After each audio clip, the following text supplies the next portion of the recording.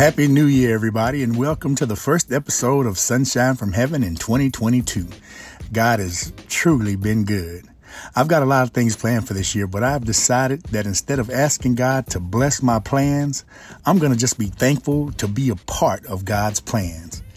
We have to remember that many are called, but only few are chosen. So let's answer the call and be about our Father's business. Let's dive right in. Today's scripture will be coming out of Romans, the 12th chapter, the first through the second verse.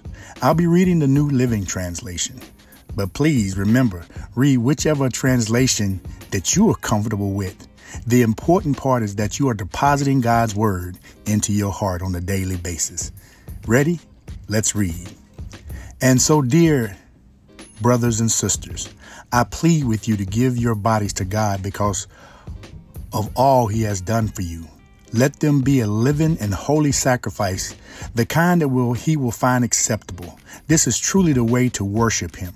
Don't copy the behavior and customs of this world, but let God transform you into a new person by changing the way you think.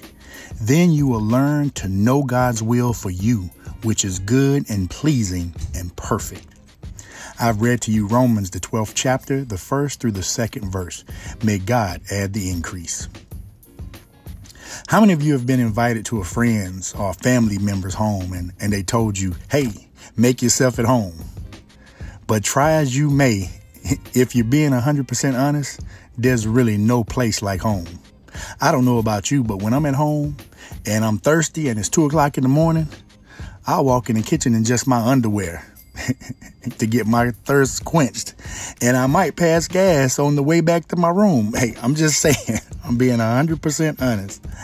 Now, I know that none of us act like that at anybody's home, but come on. Isn't that the real truth, that we never really make ourselves at home, even when they've insisted that we do so? But the enemy has told us to make ourselves at home here in this temporary world, and we're doing it. It was like mindless cattle. We're making ourselves at home. Do you realize that we spend more time on these temporary things, our jobs, our homes, our cars, our hobbies that don't edify the kingdom, than we do our spirit, which is going to be with us eternally? Let's make today the day where we start preparing for our real home, and let this earthly Air BNB take care of itself. I pray that God opens your heart and mind and allows his word to fall upon good soil, and that it may take root, to understand that this world is so temporary. It's fleeting. It's like grass that grows and looks great, but it gets cut down and it withers away. And so will these bodies, and so will this temporary world. May God bless you and keep you. And remember, share a little sunshine. And hey, don't forget, if you have any comments or concerns, or you want to just say how the sunshine has blessed you, or ways that we can improve it, please shoot me an email at sunshinefromheaven365@gmail.com. I'd love to hear from you. Again, that's sunshinefromheaven365@gmail.com. I love you with the love of Christ. Be encouraged.